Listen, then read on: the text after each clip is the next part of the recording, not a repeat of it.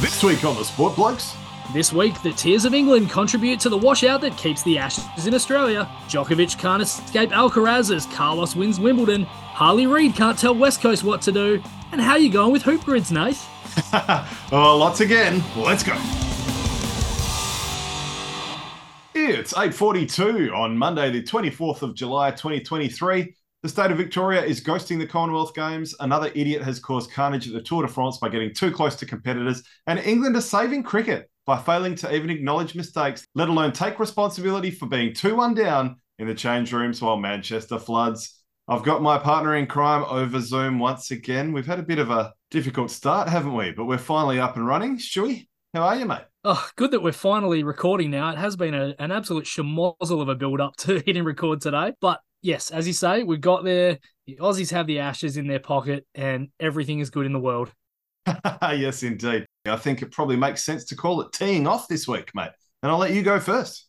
Yeah, absolutely. One of the biggest sporting events in the world right now, as you've alluded to. The Open has officially wrapped up at Royal Liverpool. Congratulations to Ricky Ponting for winning the Open Championship by 6 strokes. Have you seen the photos of Brian Harman and how much he looks like Ricky Ponting? Yeah, who was it? One of the women cricket commentators said, "Congratulations, Ricky Ponting," on Twitter, I think it was. Well, it's still called Twitter, of course.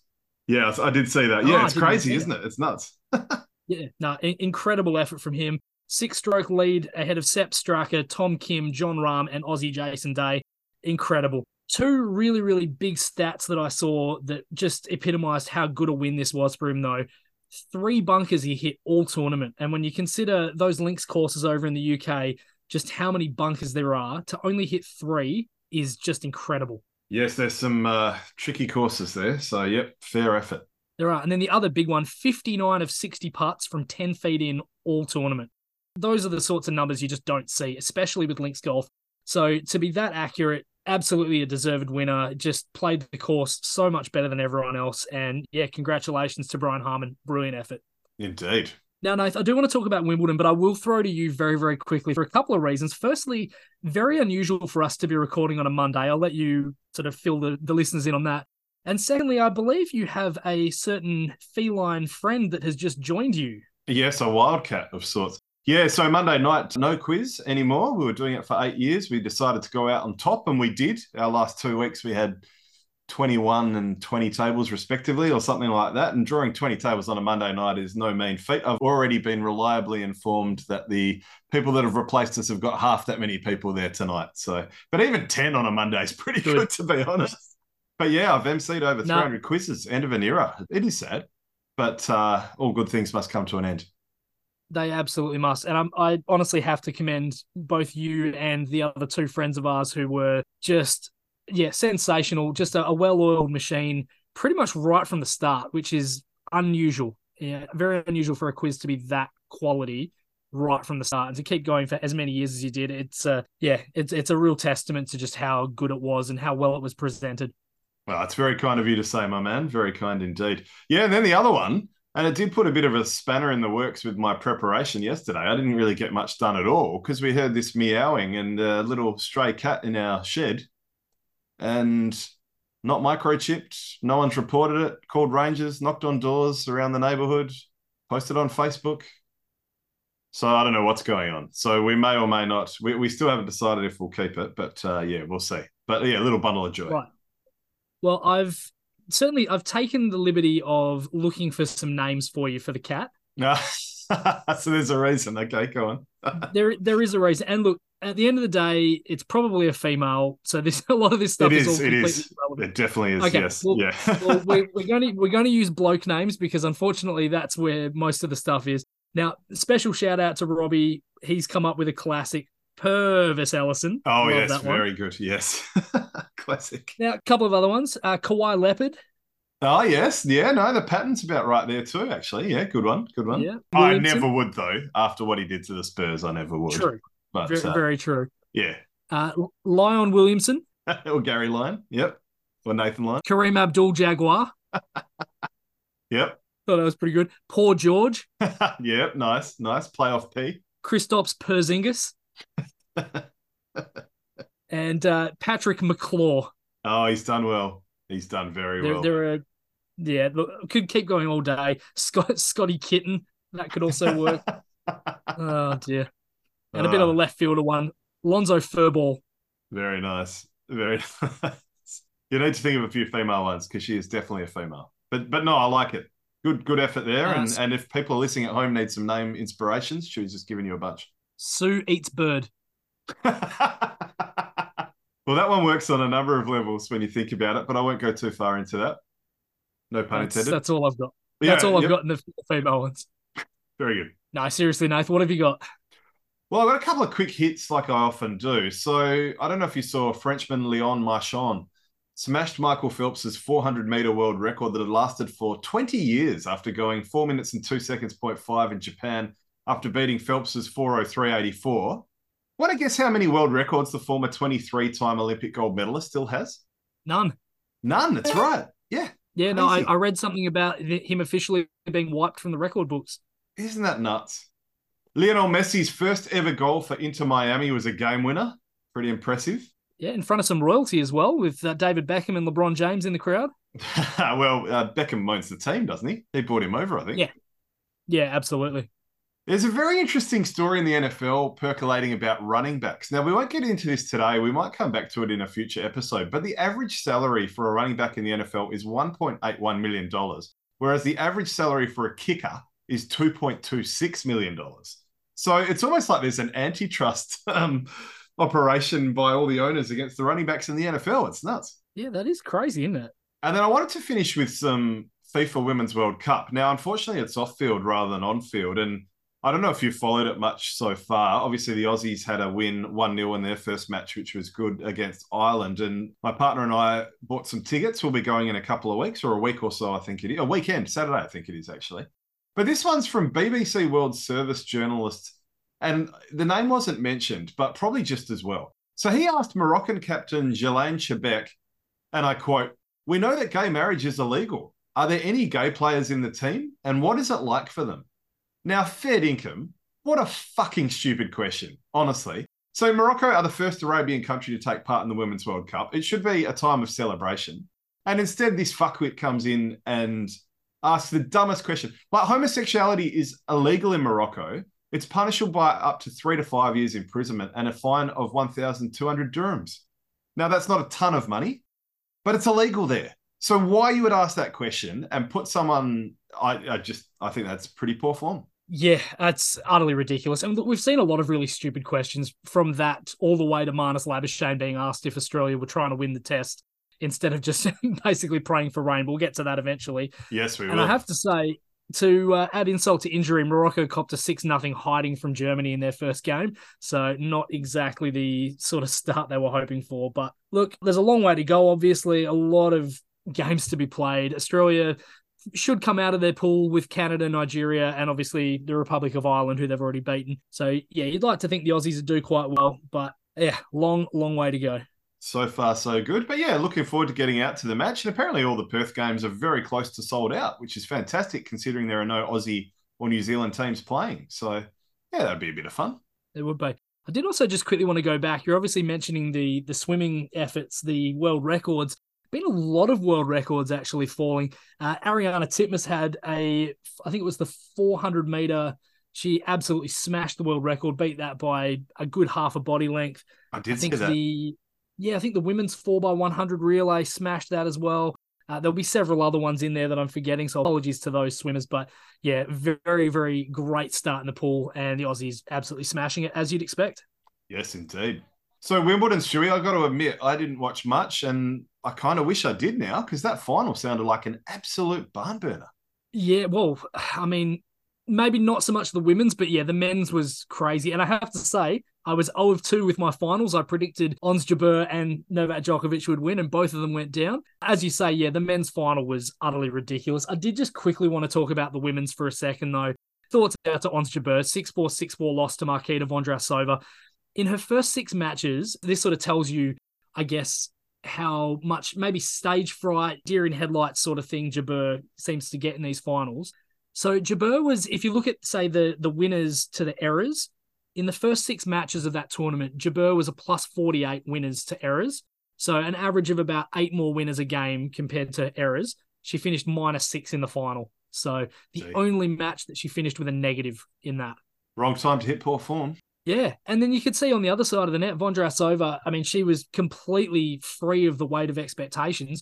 I don't think many people expected her to win it. She swung freely and won it fairly comfortably in the end. 6-4, 6-4 doesn't sound, I guess, like a blowout, but it was fairly comfortable, I think. And for Jabeur, she's now 0-3 in Grand Slam finals. I kind of worry that mentally she may not recover from this one. And as I said before, a little bit of a deer in headlights in these finals. I'm going to do her a favor, though, and I'm going to do an Ash Barty jinx for her. She will never win a Grand Slam. Yep, there you go. And So then it's she'll never guaranteed now. retire young either. Yeah. Yes, Yeah. it's guaranteed Jabeur will probably win the US Open now. But yeah, look, great effort from her. Really, really great couple of weeks. And obviously for Vondrasova as the champion, thoroughly deserved as well, as I think they said the first unseeded champion. I don't know if it was in the women's draw, because I seem to remember Goran Ivanisevic winning it from the wild card in that win that he had over Pat Rafter. Yeah, a long time ago now. I remember watching it, but yeah. Yeah, absolute cracker. Now, in the men's, as you say, yeah, Carlos Alcaraz covers from an absolute disaster of a first set, loses at 6-1 to Novak Djokovic, but in 4 hours and 43 minutes, 1-6, 7-6, 6-1, 3-6, 6-4. Incredible. Now, the thing that I find most amazing about this, I always talk about how Djokovic seems to play and win the big points and the big moments better than his opponent. That's one of the big keys to why he is such an incredible champion, probably the GOAT in terms of men's tennis anyway. And in this final, there was, I think, 4 main examples that I could really think of that showed how Alcaraz really kind of flipped the script on this one, because as I say, it's usually those big points that Djokovic wins. Now, obviously, yeah, said the first set, he won at 6-1. That's the sort of start that he usually goes on and dominates from. And at 6-1, I kind of considered turning it off because I thought, this is just way too easy for him. There's way too many errors coming off Alcaraz's racket. It's not looking pretty. And I came through and I told my wife, I was like, well, that was domination. I might come to bed. I might give it maybe 5 minutes and see what happens. It's so funny you say that, Shuey, because literally multiple people have said to me, what? It was the dumbest decision I could have made. So there. Yeah, well, I mean, usually that's the time where he'll come in and he'll maybe break early in the second set and then just run away with it. And Alcaraz just kind of, as I said, he flipped the script. He got back into points. He started hitting a few more winners, just playing a little bit smarter and a little bit more composed. Then the second really big moment was in the tiebreak. So Djokovic is up 6-5. He's got a set point and he gets into the rally on Alcaraz's serve. He hit 2 backhands into the net in consecutive points before Alcaraz passed him down the line to win the set. Those are those spots up set point or 6-all in a tiebreak. Djokovic never misses those shots. He usually makes the opponent go for something, they then miss, and he wins the point. So that was a really, really key point, I guess, for Alcaraz, really more than Djokovic, being able to stay in that set at a point where most of the time people will generally lose. And so incredible effort from him to then take that second set. Then in the 5th game of the 3rd set, so you've probably heard about this one, a 26-minute service game from Djokovic. Yeah, unreal. It was unbelievable. 13 deuces.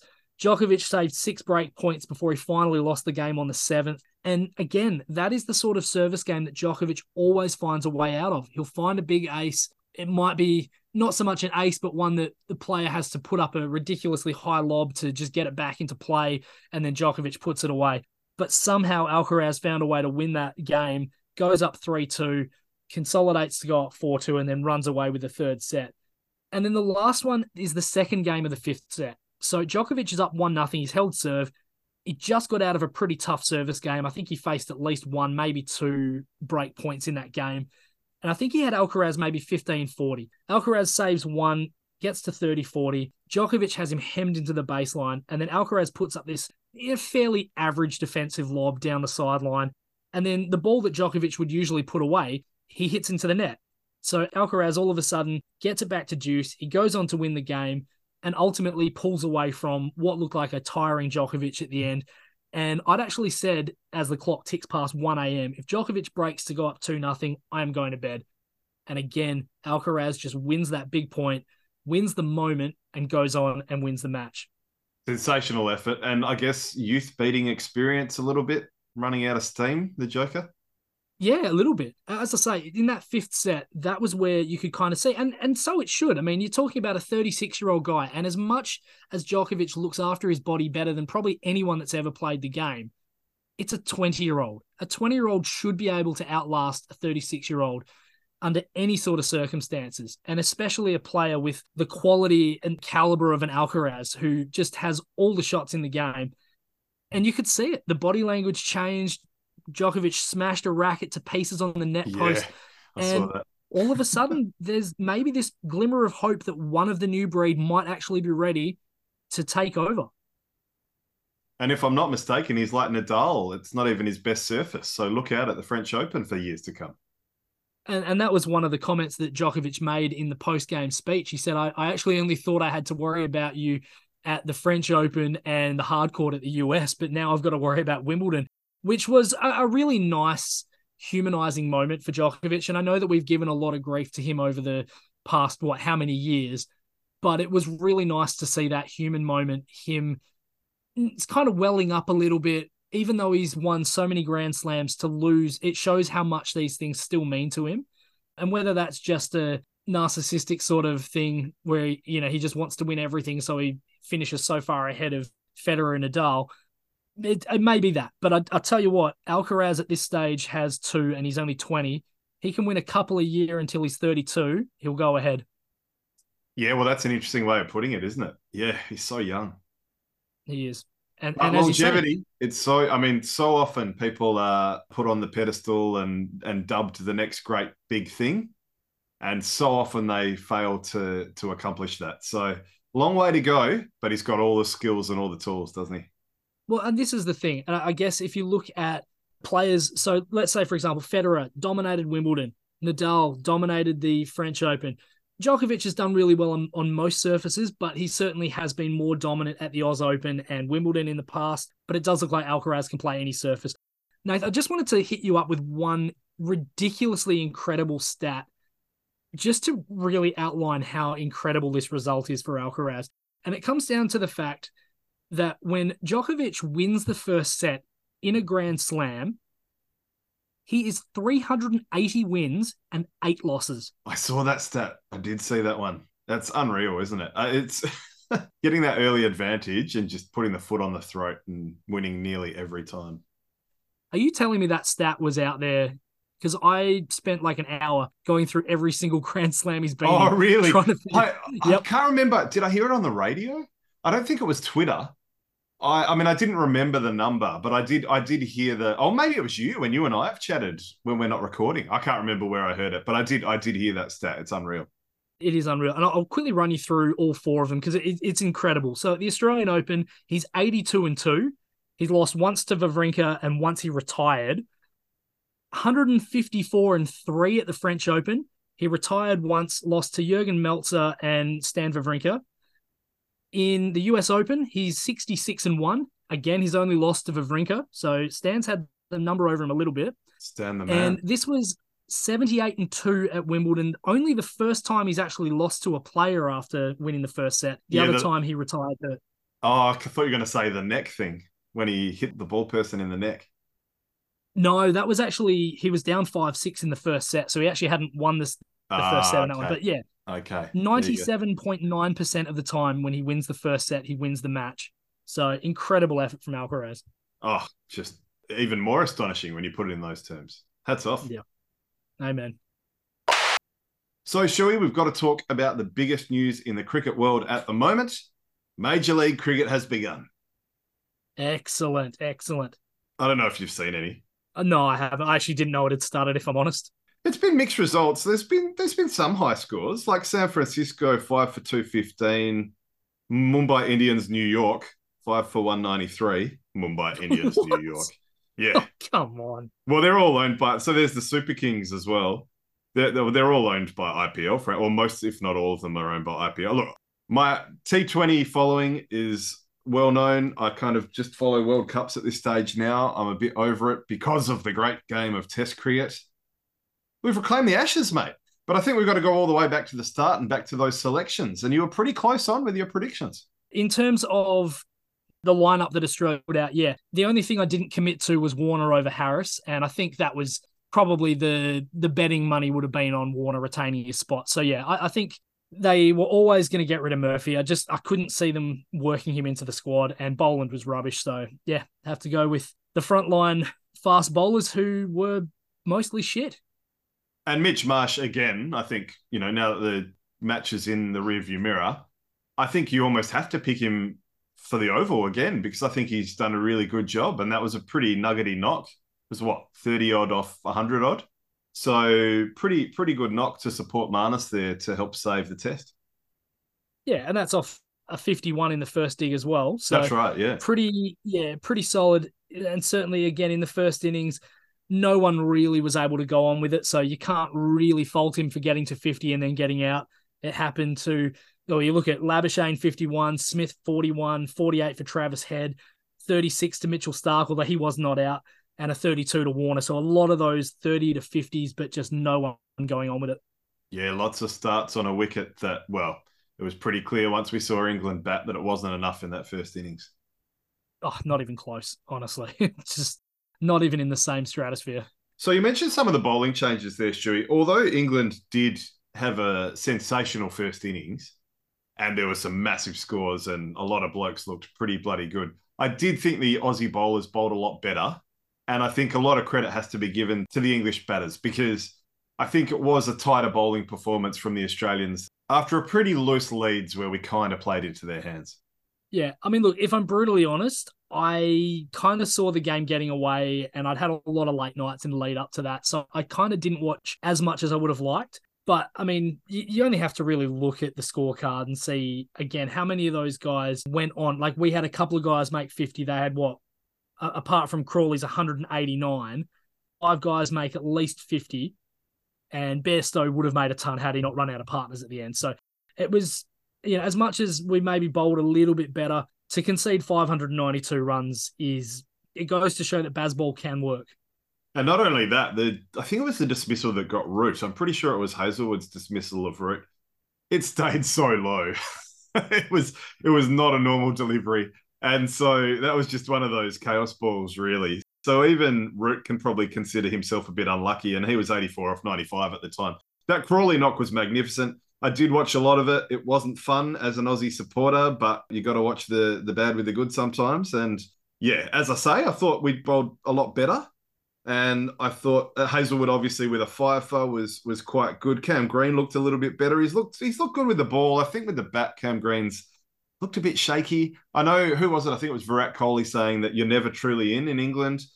Cam Green has never looked in anytime I've watched him bat the whole series, I've got to say. But yeah, I thought he bowled okay. And as you say, Johnny Bairstow stranded on 99.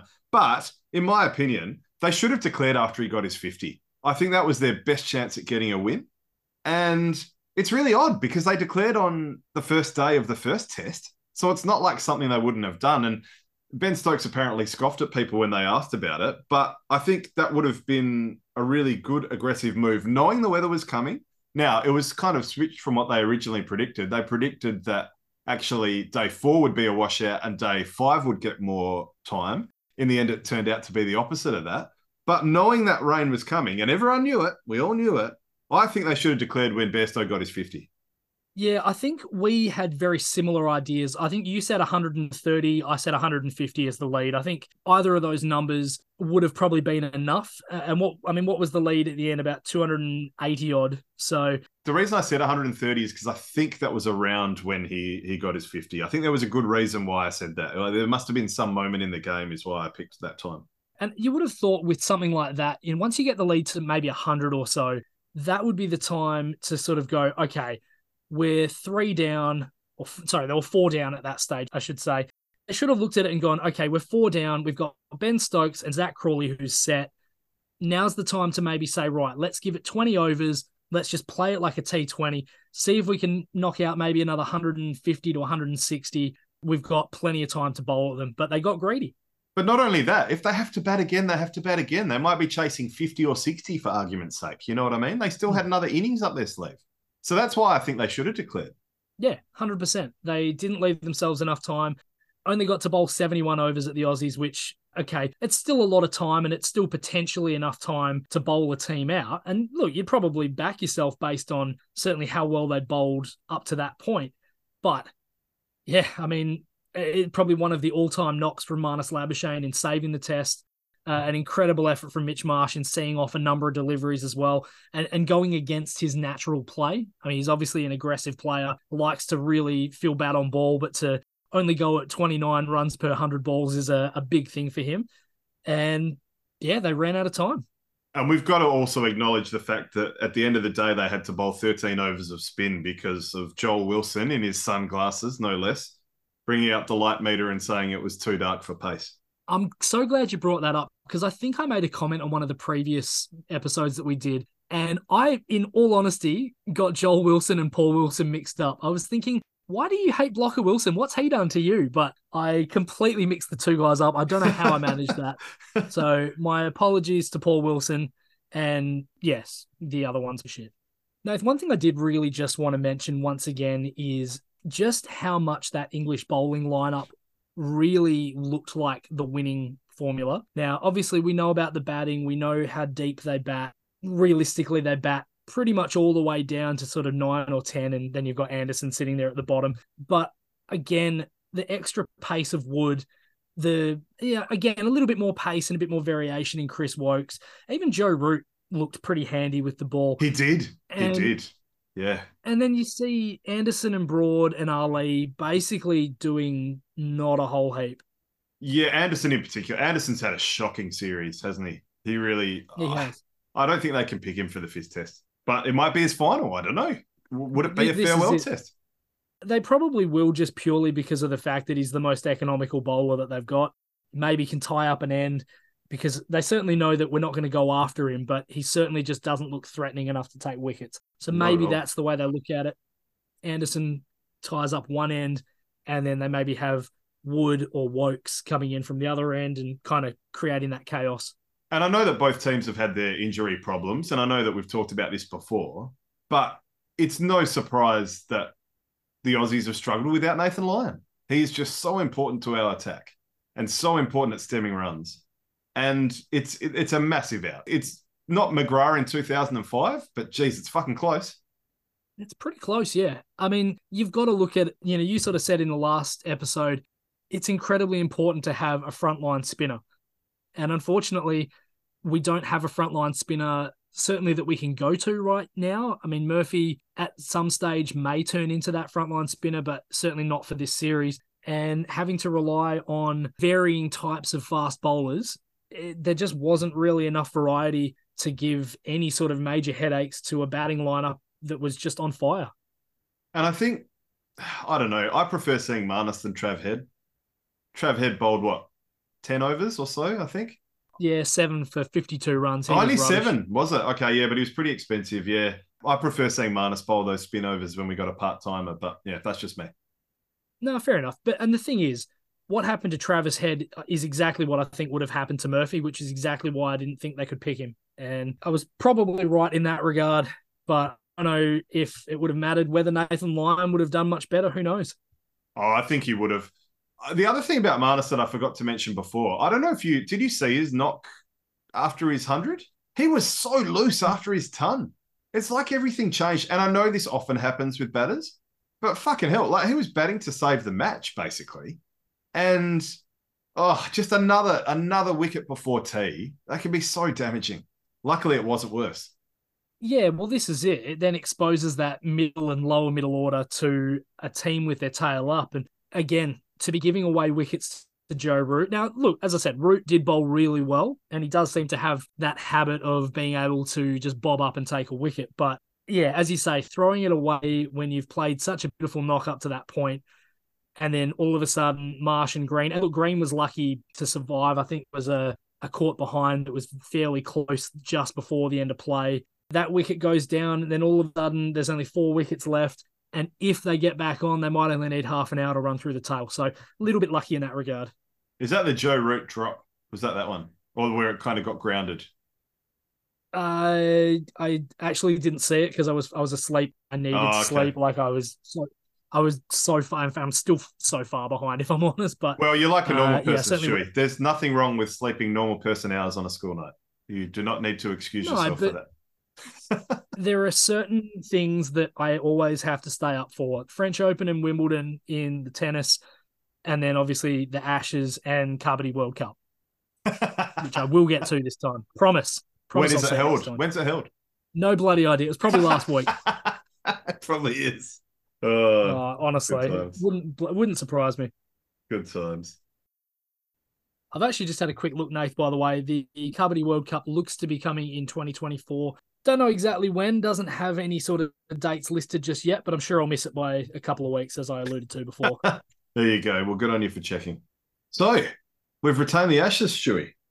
England seem to forget that Manchester has tied the SCG for grounds that have lost a full day's play to rain with 25. That is not the sort of company that you want to be in, because Sydney has a very, very bad reputation. But yeah, look, it's one of these things. Anytime you're playing cricket in an English summer, there is always the possibility of losing large amounts of time, sometimes even full days. And this is what happens. Did you see there was someone watering the field while it was raining? What? I liked it on our Twitter. Well, by the time we upload this, it won't be called Twitter. It'll be called X. We might be ex-members of it soon enough. But yeah, there was a picture of a bloke watering very close to the pitch while it was pissing down with rain. Clever. That's clever. Fight water with water. Something like that, yeah.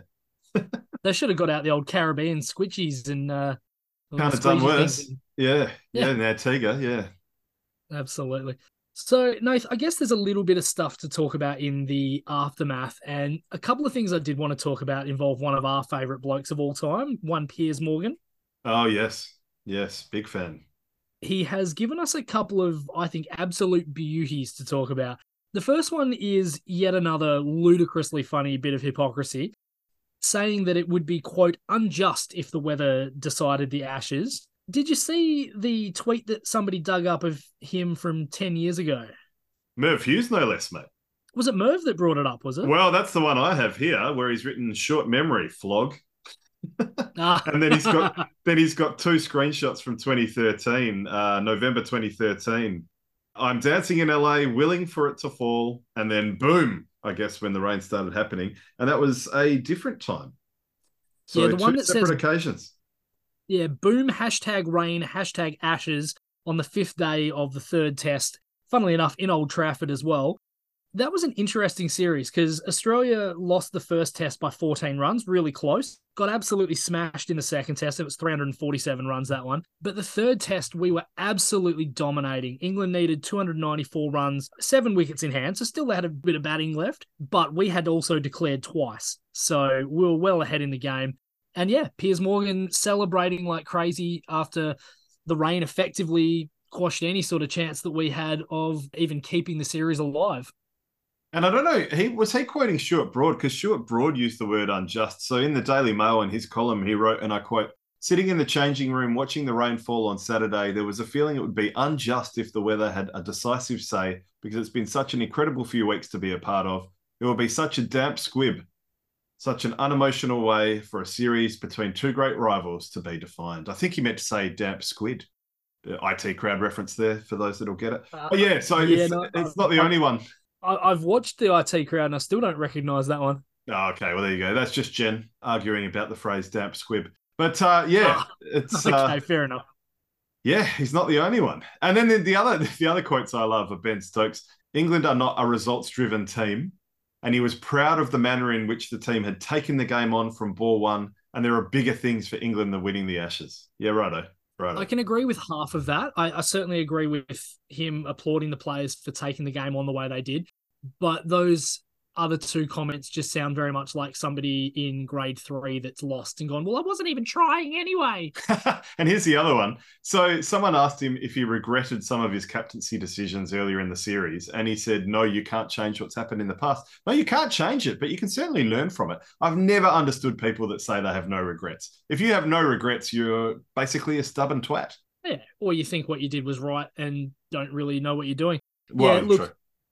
I think you could certainly make a case that he's certainly out-captained one Pat Cummins in the last couple of tests. But yes, definitely. Oh, only marginally.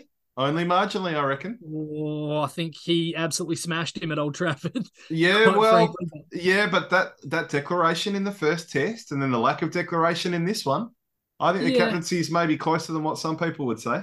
Oh, I think Cummins had an absolute shocker, if I'm honest. But anyway, Oh, he did. He that's did. He did. But Ben Stokes' captaincy didn't score the massive runs. Do you know what I mean? Like yeah, okay, he's they not a have 10 it. out of 10 or anything. Look, they certainly deserve a lot of credit. They should probably be up. And this is the crux of it for me.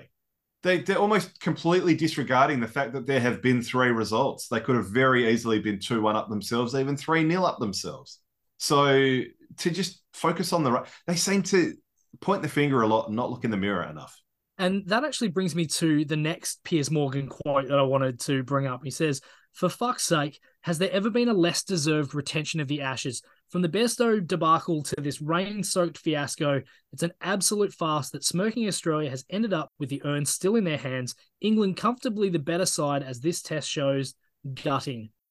And it does pose the question, is he right in terms of have England been the better side? Well, for starters, that's partly why I said the captains are maybe closer than what people are saying. But it's such a funny game, cricket, isn't it? It's a cruel game. The great cricketers' last couple of match day reports were piss funny. I look forward to watching the day 5 report as well. I don't know. It's been close. They have looked better at times. They probably have been the better team, but they haven't won. So the results are the results. The proof's in the pudding.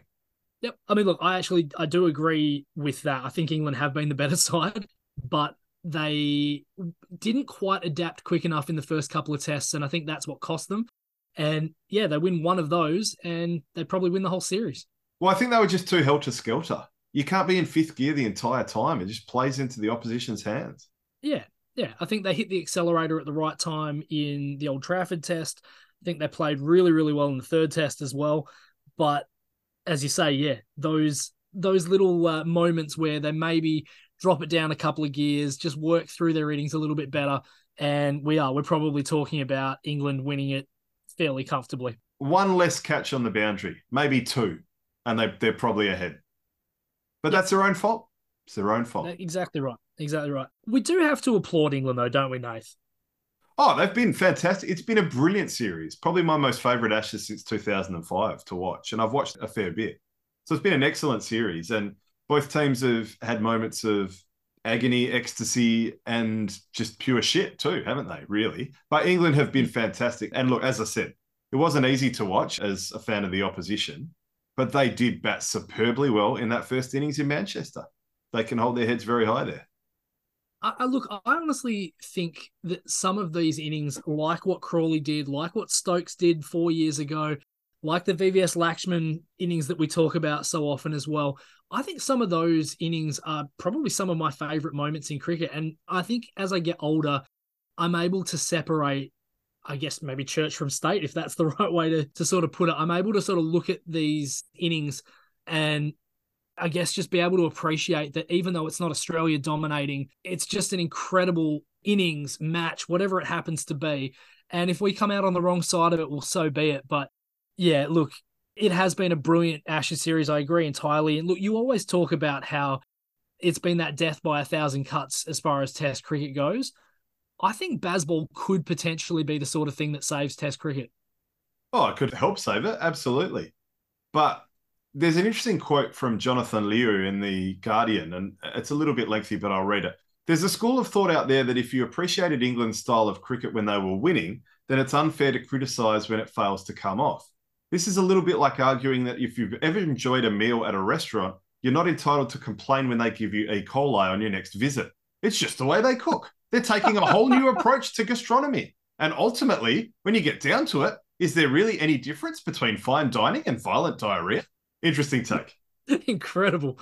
No, that definitely is a fair point. I mean, we were certainly quick to sort of giggle at I guess the mixed results that they had in the first couple of tests, but Ben I think Duckett. sometimes being able to take a step back and look at the whole series holistically, I guess that's where you can maybe appreciate a little bit more what they're trying to do in England and I guess how successful they've been. And look, they've been successful against a number of nations. And they've proven that Bazball can work against the number one ranked nation in the world. They've died by the sword they live by as well, haven't they? So Yep. It's just been a bit stubborn. I think, like I said, to use that gears analogy, you've got to switch gears every now and then. You can't be pedal to the metal the full time. It's not going to work all the time. Fair call. But I've never prayed for rain. It came. Okay, so be it. I'm happy we've retained the Ashes. Tim Ludeman had an interesting tweet. Retaining the Ashes due to a washout is somewhat of a hollow feeling. Kind of like winning a World Cup due to an overthrow deflection. True. Yeah. Yep. That is gold. Yeah.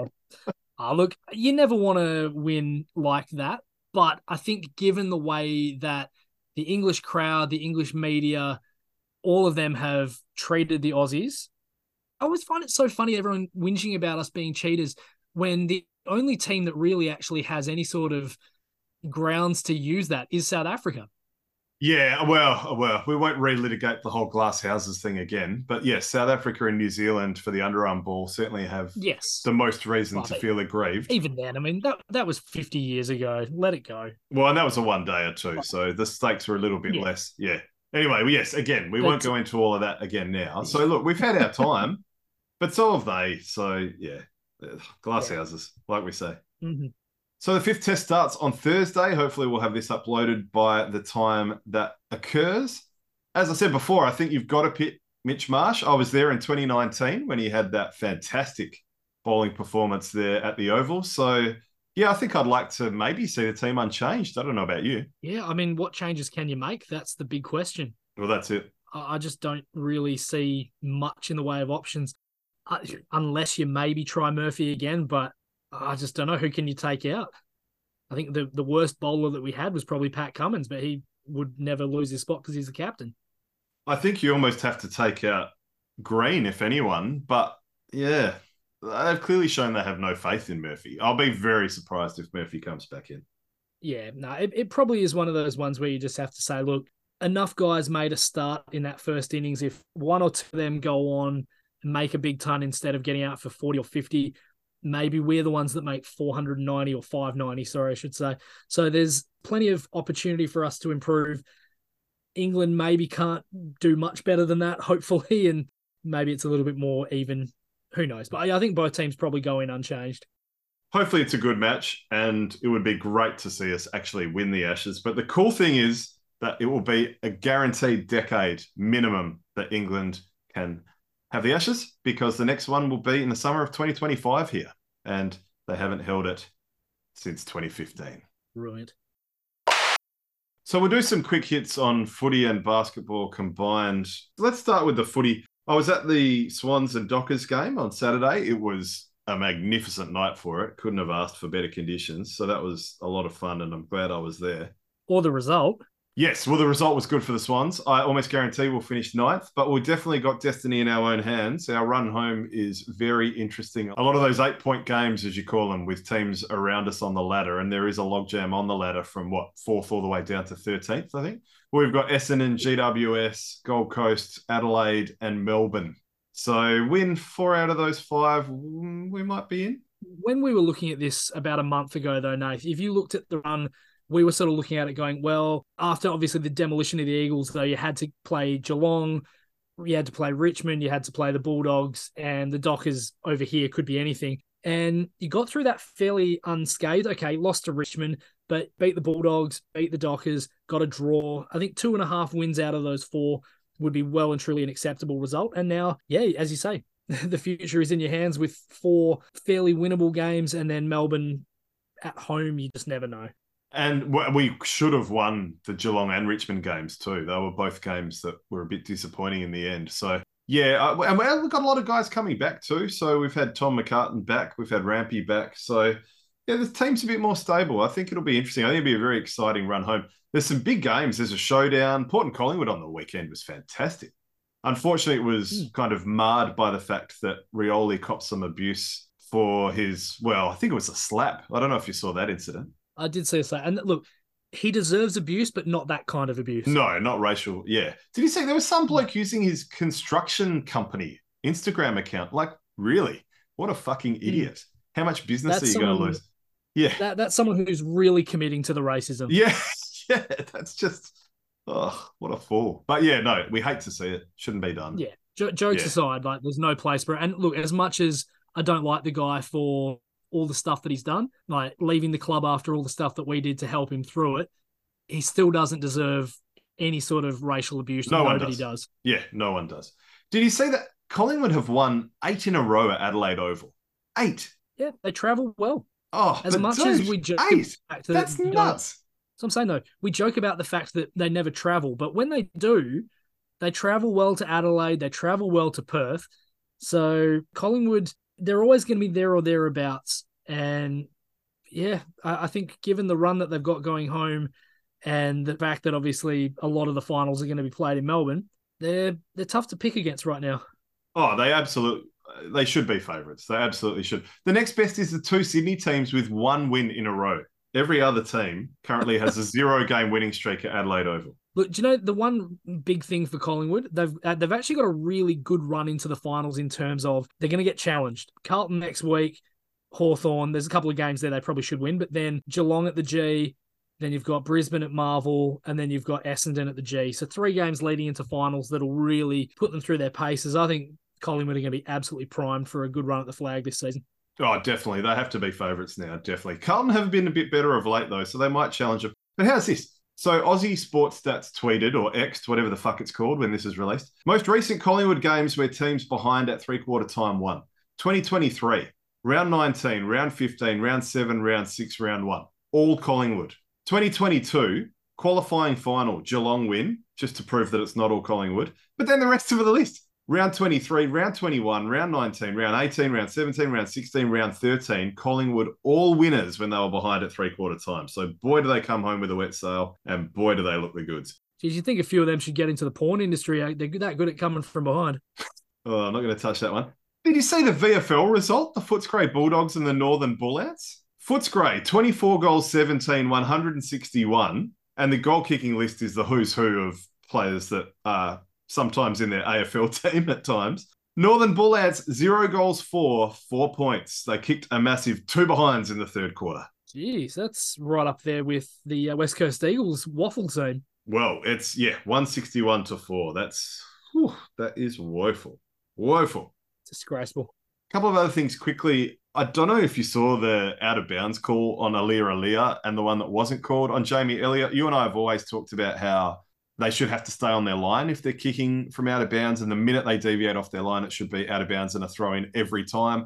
That Twitter account where has the umpire made the right call? He was trying to say that the Aaliyah one was called correctly and the Jamie Elliott one was called correctly. I tell you what, there's not a hell of a lot of difference between them. Yeah, look, I'll have to take your word for it. I did not see those ones, unfortunately. But yeah, I've always said that is one of the things, like letting guys play on off the mark and run like 20 meters while they're out of bounds. Like you've got to make the decision. It's either you go straight on your line and you kick over the top of the mark, or you play on and you're out of bounds. One of the two. I agree. You should stay on your line. And if it's just bizarre. That's some homework for you, mate. Because honestly, I've watched both videos several times and I still don't know what the fuck. And Aaliyah's copped it before as well. So it's like they're out to get him. Anyway, Harley Reid's told the Eagles not to draft him, just to add insult to injury. Harley Reid can get fucked. We'll draft him and he can miss a year if he has to. That's the spirit. Just before we get to the NBA, Nath, I did want to just quickly stay on the football codes for 1 second. We spoke very briefly in a recent episode about those ridiculously big soccer scores, that 149-0 win from a Madagascar final series and a couple of other ones. There was actually a preseason, I say friendly in inverted commas, between Bayern Munich and Rotag Egon from the 9th tier. I don't know if you saw this. The 9th tier? Bloody hell. Yes. This is the defending German champions as well. And unfortunately, they decided to beat Rotag Egon 27-0. Jeez. Not good. And they've actually played them, I think, 4 years ago and beat them 23-0. So it's getting even worse. 9th tier? My goodness. Yeah. I'm still getting over that. Yeah, I mean, we do quite enjoy that in Australia. We sort of, and also in England as well, they do a lot of that stuff in the FA Cup where teams from a lot of lower tiers actually get to play against these quality teams in the Premier League. But yeah, 9 tiers down is a long way to go. And it's no surprise they got smashed. Sure is. So yeah, Nath, as you alluded to, a couple of really quick hits in the NBA. I don't know if you saw, but Kemba Walker has signed a 1-year deal with AS Monaco. So he's decided, I don't really want to play off the bench and basically get no minutes in the NBA. I'm going to go and dominate the French league. Yeah, why not? And in a beautiful part of the world too. I think it's a great idea. I think more players should do it. Absolutely. Ayo Dosunmu of the Bulls, a 3-year, $21 million deal. I think that's a very, very friendly deal for the Bulls. Yeah, I would agree with that, especially considering Lonzo Ball's injury issues with the big baller brand shoes and stuff. I think he's a very good point guard. That's a bargain. Yeah, and the fact that Ball's not playing, he's actually played 157 of the 164 games in the 2 seasons he's been in the league. So he's a guy who definitely is available. Very, very good player. Holds opponents to 44% shooting as their closest defender, which is in the top 10 amongst players to defend at least 700 shots. So he's a really, really good defender and someone the Bulls can certainly look to, I guess, build around. And also at an age where he could take the next step. He could probably go either way. He's kind of at that key age where either he's hit his ceiling or he'll take the next step. So, but no, I think that's a good signing. Definitely. Speaking of signings, China has signed young Anderson from the Minnesota Timberwolves. Kyle Anderson getting Chinese citizenship ahead of the FIBA World Cup. Yeah, right. I didn't see that one. There you go.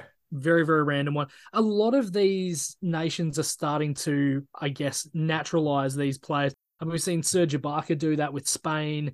We've seen Andre Blatch with the Philippines. There's been a number of players who have gone and played for these other teams just to kind of, I guess, give themselves a chance to play internationally. That's not the worst move in the world. Yeah, look, I don't hate it. It's probably skirting the boundaries at times of fairness, but if it helps lift the game and if it helps get teams into major tournaments, it's hard to be too pissed off about it. Definitely. Now, a couple of other things quickly.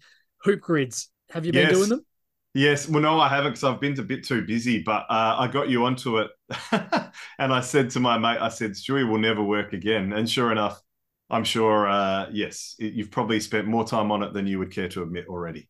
I have, yes. So anyone who hasn't seen these, it's a 3x3 grid. You've got 3 teams down one side, 2 teams up the top, and then a third column, which is something, whether it be, in this case today, it's 200 plus 3-pointers in a season. You've got like 20,000 points club, average 12 rebounds a game for a season, that sort of thing. And you have to come up with the most obscure player that fits into both. Good thing for you today, Nath, one of the columns is the Spurs.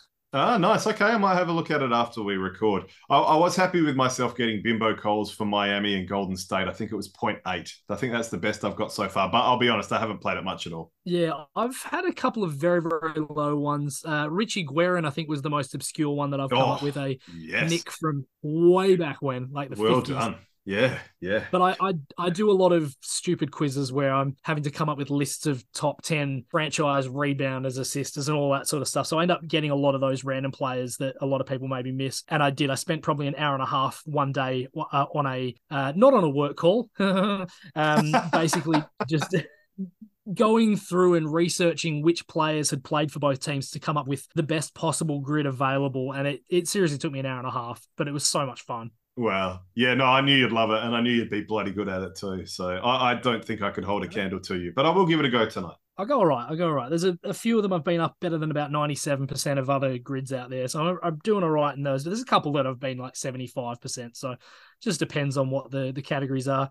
Now, I should also mention gridlygame.com. It's an AFL one that my mate's friend made, kind of. I think hoopgrids.com is that one. I think that was the inspiration. But check out Gridley Game, GRIDLEY game.com. Fun for the AFL fans too. The Memphis Grizzlies. Indeed. Very good. Now, I just wanted to finish the NBA with a quick correction from something I said when we were talking about the Marcus Smart trade. I did say that I couldn't remember if there'd been a situation where 2 Defensive Player of the Years had been on the same team at the same time. There was one that I found. Now, admittedly, both of them were certainly past their prime a little bit. The 2005-2006 Miami Heat featured Alonzo Mourning and Gary Payton, who had both won Defensive Player of the Year in a previous season. It's certainly not quite the same as Jaren Jackson Jr. and Marcus Smart, who are certainly both in their prime right now, but it definitely did happen. And we nearly had another one. Alvin Robertson left the San Antonio Spurs the year before David Robinson started. That would have been before Robinson won one, but Robertson moved across to the Milwaukee Bucks, I believe it was, and never played with David. It's got to be said, though, that you said never had back-to-back winners. So you were actually accurate, because obviously Zoe and true. GP weren't back-to-back. But still, good information. All right, Stewie, you know what that music means. Final thoughts time. Yeah, look, I'm going to enjoy the Ashes. I'm going to enjoy the fifth test. I'm going to enjoy the fact that we've retained them. Doesn't matter if it was a gross win as a result of rain and other shit. We'll take it. We sure will. But no, just quickly, I did want to mention I'm making my AFL coaching debut over the weekend. I'm coaching my daughter in her Year 1 All-Stars game. Been practicing the don't think, do! Oh, and I've seen a bit of Stewie Dew asking his midfield what the fuck they're doing, so I think I'm ready. I don't want to tell you that speech was in a losing effort. Until next time, I'm Nathan. And I'm Stu. We are the Sport Blokes.